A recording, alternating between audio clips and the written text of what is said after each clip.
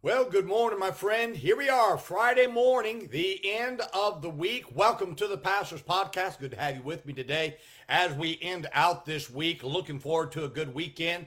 Had a great week out soul winning, been able to lead several people to Christ, getting people lined up for church on Sunday. Looking forward to a good day for the first Sunday of October. Our church starts our campaign just a week from this Sunday. So here we are. We're starting to gear it up and going after souls of mankind. Nothing like giving a push. Everybody ought to have a push a couple times a year to really do a little bit more than what you normally do.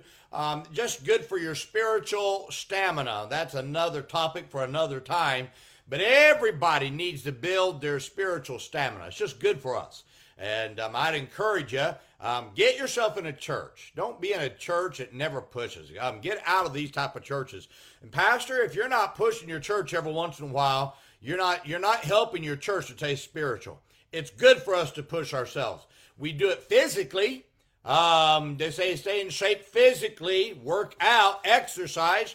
Well, the way we exercise our faith is we push ourselves every once in a while. And I think it's good that churches have a push to reach the lost of mankind. You say, oh, you're just after numbers. No, I'm after souls. And by the way, every number is a soul. And so for those Pharisees who want to say that, go ahead to your zero that you reach for Christ. And that's what your numbers are doing for you. But I'll just keep on reaching the souls, and that's okay. And I'll let the Pharisees criticize. They criticize Christ as well. But Satan's happy with the Pharisees that do those kind of things. And so I'm not going to worry about them, but you do what's right. Let's see what God can do. Well, today, I want to talk about a very important phrase. The words, born again. John 3:3, Jesus answered and said unto him, Verily, verily, I say unto thee, except a man be born again, he cannot see the kingdom of God. Religion has caused many a person to go to hell. Nicodemus was one of those who was stooped in religion, and his religion of works doomed him for hell. However, the future of his eternity changed when he met Jesus. He came to ask Jesus where he got his power to perform these miracles that Jesus was performing, but Jesus turned the topic to the greatest miracle of all. And that is the miracle of being born again. Jesus said to Nicodemus that he could not see the kingdom of God without being born again. As good as Nicodemus was, he still needed to be born again if he wanted to go to heaven. Now, the greatest miracle we could see daily if we were soul winners is the miracle of seeing a lost person born again. Can I go further and say that the greatest miracle that could happen in your life, if you're saved, the greatest miracle that did happen in your life, if you're saved, is the miracle of being born again. The fact that you could be headed for hell and that your destination could be changed to heaven by being born again is no doubt the greatest miracle of all. However, we've got to find out, what does it mean to be born again? Well, first it means that it first means that there must be a need to be born again. In other words, you must realize you're a sinner before you can be born again. There is no need to be born again if you're not lost. However, Romans 3:23 says, for all have sinned and come short of the glory of God. Therefore, there is a need for everybody to be born again. But they'll never be born again until they realize their need of being born again. Hey, somebody has to realize, I'm a sinner.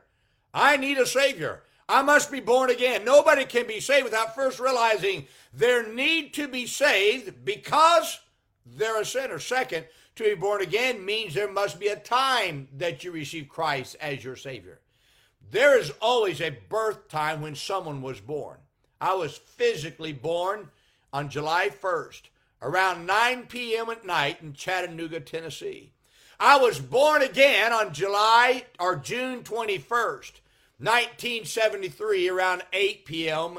in Conway, South Carolina. Understand both times. Do you understand? There's a birthplace. There is a time when you got saved.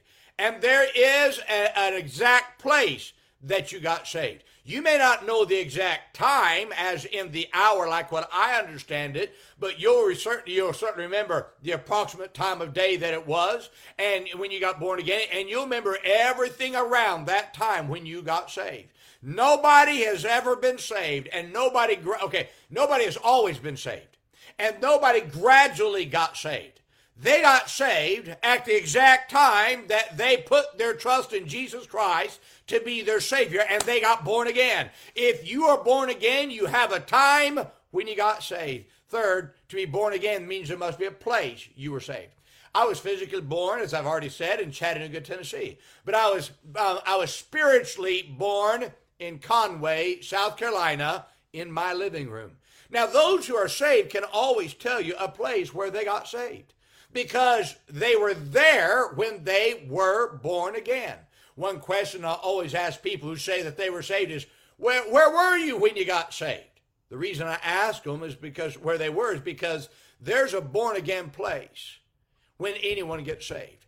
I am certainly not a preacher of doubt, but if you can't remember where you were when you got saved, you might ought to reconsider whether you were ever really saved. There's always a time and there's always a place. You'll know what you were doing at that moment that you got born again. For to be born again, there must be another person, capital P, who birthed them. For no person is born of themselves. Who is that person that births you? Jesus Christ is the person that any person must trust if they're going to be born again. You are not born of baptism.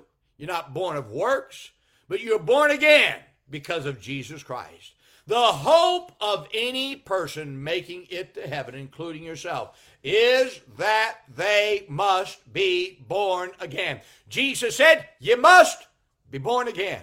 Hey, what's he saying? He says you got to get saved. You got to be born again. Now's that time to get saved. If you're watching me right now or you're listening to me, may I tell you right now, if you can't tell me that time, if you can't tell me that place, you can't tell me all about where you were when you got saved, are you really saved? You say, well, I gradually got there. No, you didn't gradually get there. You got there when you trusted Christ, and you know when that time was when you trusted Christ.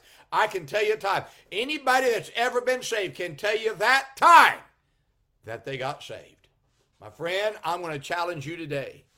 Would you first write down, just talk about that time where you got saved. Then, can I give you this? Would you go tell somebody this weekend how they can be born again?